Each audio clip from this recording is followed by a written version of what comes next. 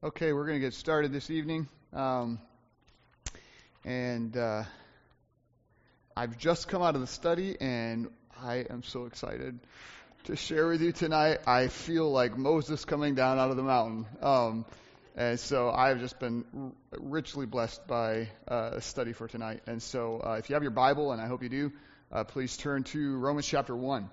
We're going to be looking at verses 9 through 12 of Romans 1 as we begin a new subsection, really, in our study of Paul's prayers. And like miners who dig diligently for hidden treasures, we have been going through the pages of the New Testament, studying out, finding, and then studying out all of Paul's prayers as recorded in the pages of the New Testament. And we're doing this because we want to learn how to pray in accordance to God's revealed will. And the best way to learn how to pray is to listen.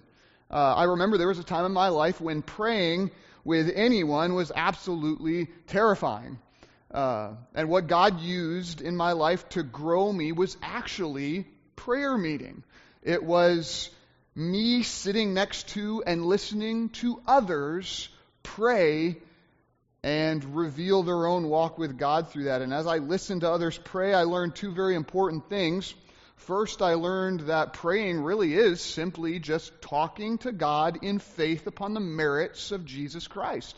And the second thing I learned by listening in on other people's prayers is I learned as I listened to older believers in particular pray, what types of things I should be praying for. And that's what we're learning in our study of Paul's prayers. As we listen in on Paul's prayers recorded for us in the pages of the New Testament, we are learning what to adore, what to appreciate, what to ask for, what to admonish, and what to amen in our own prayer lives. We're currently studying what we ought to ask for in our prayers, particularly when it comes to other believers in Jesus Christ. What types of things ought we to pray for ourselves and for one another? And the first section that we studied in what we are to ask for is what we ought to ask for personally when it comes to other believers. And when it comes to other believers, what we learned is that we ought to pray for the entirety of their person, their physical, their emotional, their mental, and their spiritual needs. Those are all personal needs that we've examined over the last several months. And we ought to bring them before the Lord in prayer. But we're not finished yet. You see, you and I are more than just individuals existing in a vacuum, aren't we? God made us relational beings. From the very beginning of creation, God looked upon Adam in the garden and he said, it is not good for man to be what? Alone. And ever since then, God has created us to exist within a network of interconnected relationships. God made us relational beings. We are, after all, the creation of the triune God, God the Father, God the Son, and God the Holy Spirit, who are in fellowship together for all of eternity. So God has made us relational beings, and therefore we not only have personal needs that we ought to bring before the Lord in prayer within ourselves, we have relational needs with others that we ought to bring before the Lord in prayer. And we ought to bring those needs before God. We ought to pray not only for the personal needs of our brothers and sisters in Christ, we ought to pray for their relational needs as well. And that's exactly what Paul does on multiple occasions throughout his letters in the New Testament. At least 5 times over the course of his letters, he prays on behalf of believers' interpersonal relationships. And we're going to study as a church what he prays for. What did Paul, and more importantly, through Paul, what does God consider to be essential elements in believers' relationships with each other? And the first thing that Paul prays for on behalf of other believers is that they would have fellowship. Relationships are only as good as you are actually able to see each other, right? And to engage in that relationship. And so Paul prays that his audience would be able to enjoy personal fellowship with him and with each other. This comes from Romans chapter 1, verses 9 through 12, where Paul writes these words under the inspiration of the Holy Spirit. Paul says, back up in verse 8. First, I thank my God through Jesus Christ for all of you, because your faith is proclaimed in all the world. Verse 9. For God is my witness, whom I serve with my spirit in the gospel of his Son, that without ceasing I mention you always in my prayers, asking that somehow by God's will I may now at last succeed in coming to you. For I long to see you, that I may impart to you some spiritual gift to strengthen you.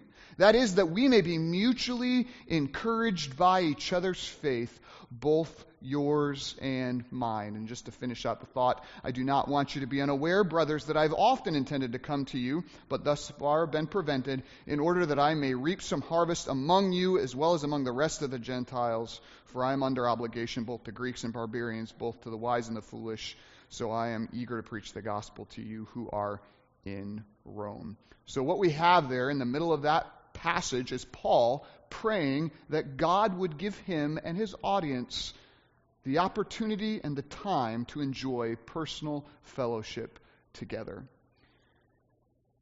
Personal fellowship together. And so now, in anticipation of what we're about to learn, and it is pretty awesome, let's pray. Father, I thank you so much for your word, and I thank you for how it often shakes us up and makes us aware of things that we often forget about.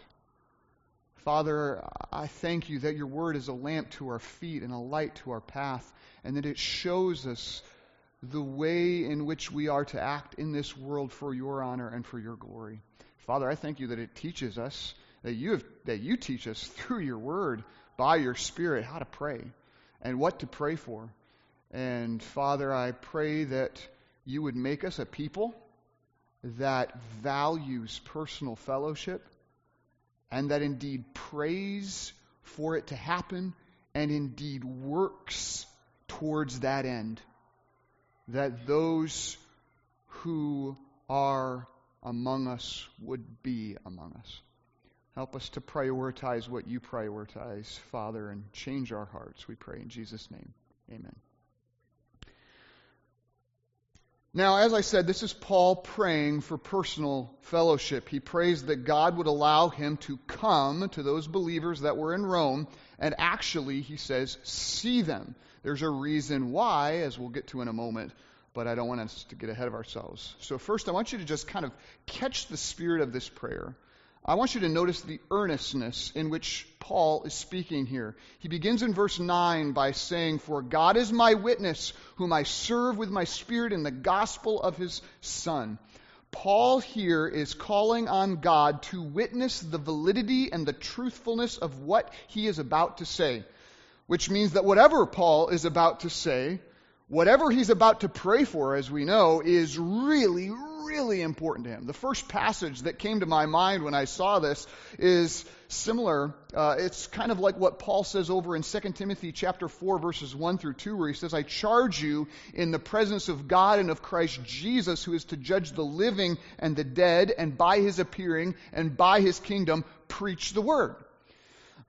So Paul there was saying, I call on God to be a witness of this most important thing. That's exactly what Paul is doing here. He says, "For God is my witness, whom I serve in my spirit in the gospel of his Son." I mean, this request is really, really important to Paul. His whole heart, his whole being, and his whole spirit, and indeed ministry, is behind this. And if that wasn't enough to further underscore this fact, yet again, Paul says at the end of verse 9 that without ceasing I mention you always in my prayers. So that's how Paul introduces what he's about to pray for. May God be my witness, essentially, that I pray for you and that I do not cease to pray for you. And after a setup like that, you have to ask, about what? Right? I mean, what are you so burdened about, Paul? What is this most great and pressing need that keeps on driving you to the Lord on our behalf? As Americans, perhaps who are used to American prayer meetings, we might be tempted to think, Paul, who got sick? Right? Who has pneumonia? Who twisted their ankle? Who wrecked their chariot? What is this burden, Paul, that's got you so fired up about? He tells us. It's the end of verse 10. asking, here it is, here's the need, here's the prayer, that somehow, by God's will, I may at last succeed in coming to you. This is what Paul prays for. I want to be with you. I don't want this long, distant communication. I mean, to replace his face-to-face meeting, he writes the entire book of Romans, right? I want to be with you. I don't want this distant relationship. Verse 11, he says, for I long to see you. This is Paul praying for personal, face-to-face fellowship. Ladies and gentlemen, brothers and sisters, in this age where we have at our disposal all these wonderful tools to connect with and to minister to one another, like audio recordings, which is happening right now, right? Live streams, which happen on Sunday morning, like social media and texts and emails and phone calls, like even the printing press, Paul's case, like even the pen and paper. Even though these are all wonderful tools that we should be using, just like Paul did in his day, more and more to reverberate and expand the gospel message and to fill in providential gaps and distances in ministry, we still need to remember, even though we're using all of these tools, we need to remember in our rushing and modern age that none of these tools hold a candle next to face-to-face ministry. No matter what tool you turn to, nothing can replace personal fellowship. Virtual church doesn't cut it. Even Paul, who wrote a letter and wrote letters after letters after letters, knew that it would be better if he could just see them face to face. And he proved that, by the way, when you study Paul's life, going on multiple cyclical missionary journeys around the entire known world, traveling well over 10,000 miles on foot in just 12 years. That is at least, when I did the math, hopefully I did it correctly, I'm a pastor, not a mathematician. That's at least 2.25 miles every single day on average for 12 years straight.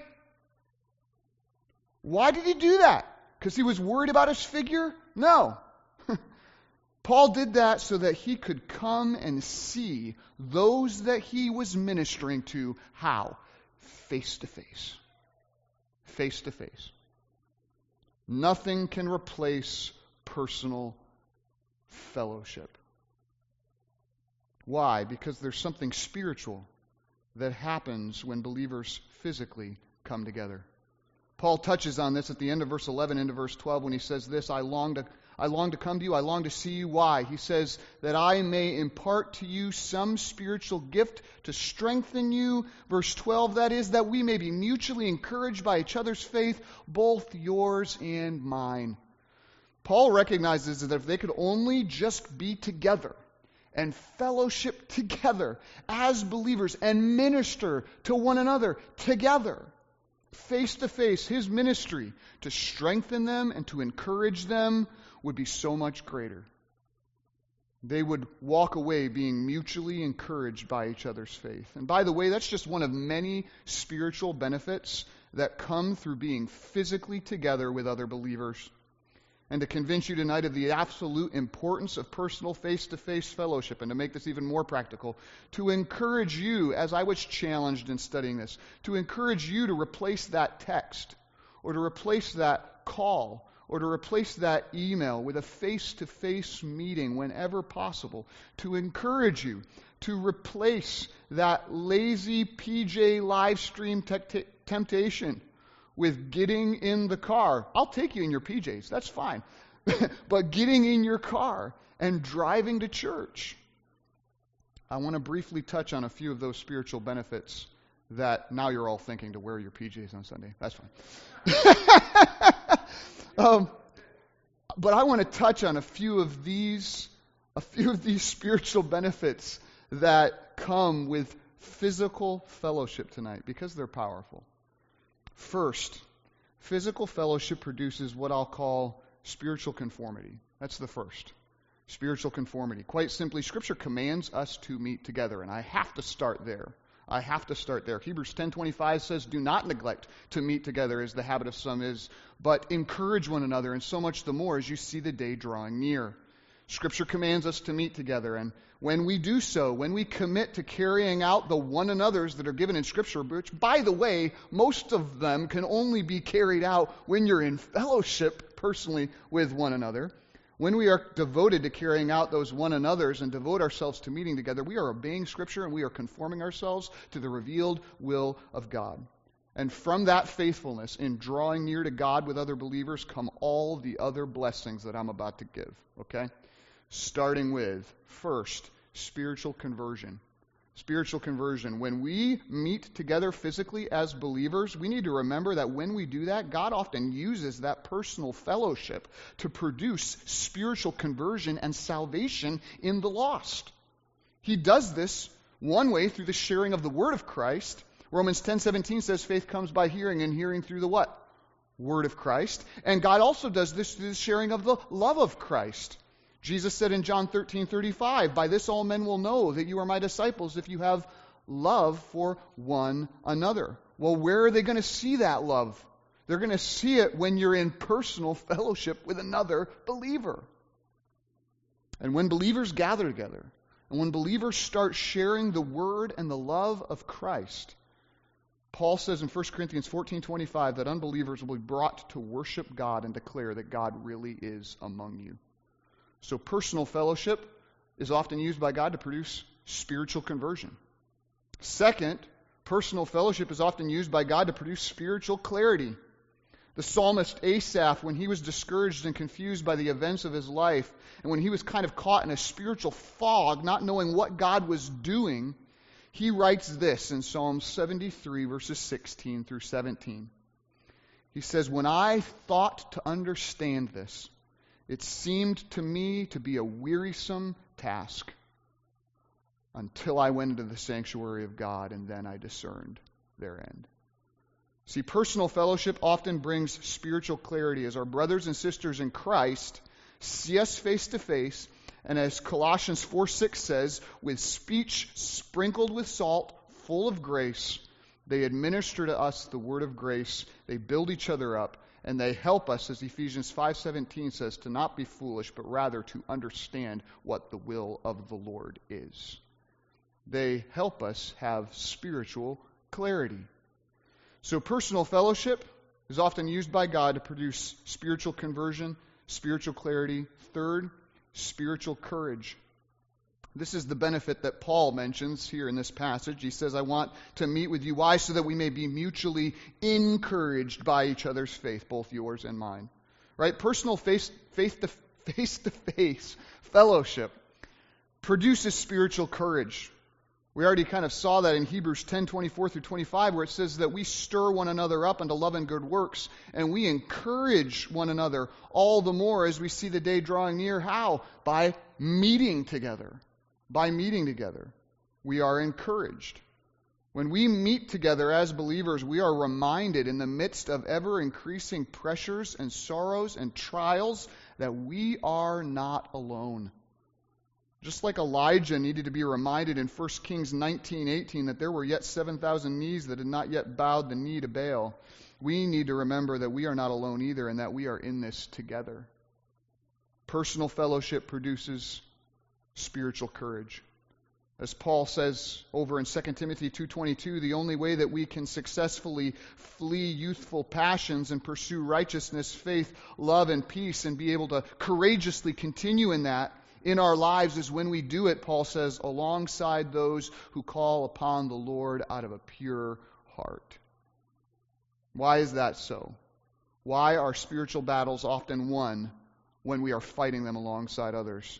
It's because personal fellowship produces spiritual courage. As Martin Luther once said, "When at home in my own house, there is often no warmth or vigor in me. But in the church, when the multitude of believers is gathered around me together, a fire is often kindled in my heart and it breaks its way through." Personal fellowship is used by God to produce spiritual conversion, spiritual clarity, spiritual courage, and finally, spiritual change. When we don't meet together, when we neglect personal fellowship, we begin to harden into a state of spiritual calcification and rigor mortis. Hebrews 3:12 through 13 says this, "Take care, brothers, lest there be among any one of you an evil, unbelieving heart, leading you to fall away from the living God. So exhort one another every day, as long as it is called today, so that none of you may be hardened by the deceitfulness of sin."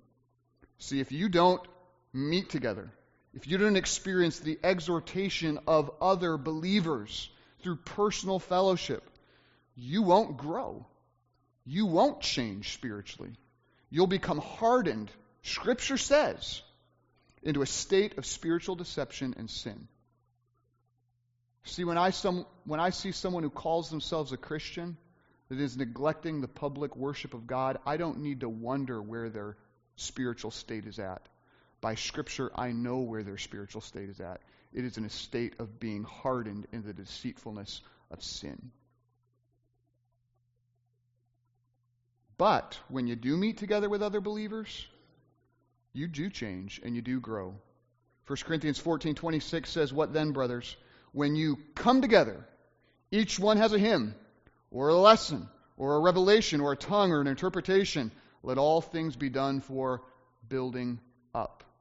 And Ephesians 4:16 says that when the whole body is joined together and is working properly, the whole body grows so that it builds itself up in love. See, this is the spiritual impact of physical face-to-face fellowship. It produces spiritual conversion, spiritual clarity, spiritual courage, and spiritual change. And that is why Paul is so burdened to pray to God about this, for the sake of their relationship, that God would make personal fellowship happen. It's because he knew it was essential for spiritual conversion, spiritual clarity, spiritual courage, and spiritual change. This is the importance of personal fellowship. This is why, you've heard it before, church is essential. Let's do our best to not attempt to substitute it. Let's pray for it. Let's pray that God would grow among our bodies the spiritual blessing and grace of personal fellowship.